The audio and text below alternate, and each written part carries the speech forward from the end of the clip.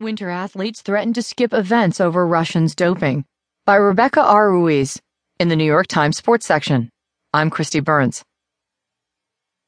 Many of the world's winter athletes, now preparing for their season's championship events, are frustrated with the response of sports officials to the Russian doping scandal and are wondering why implicated Russian Olympians still turn up at the starting line.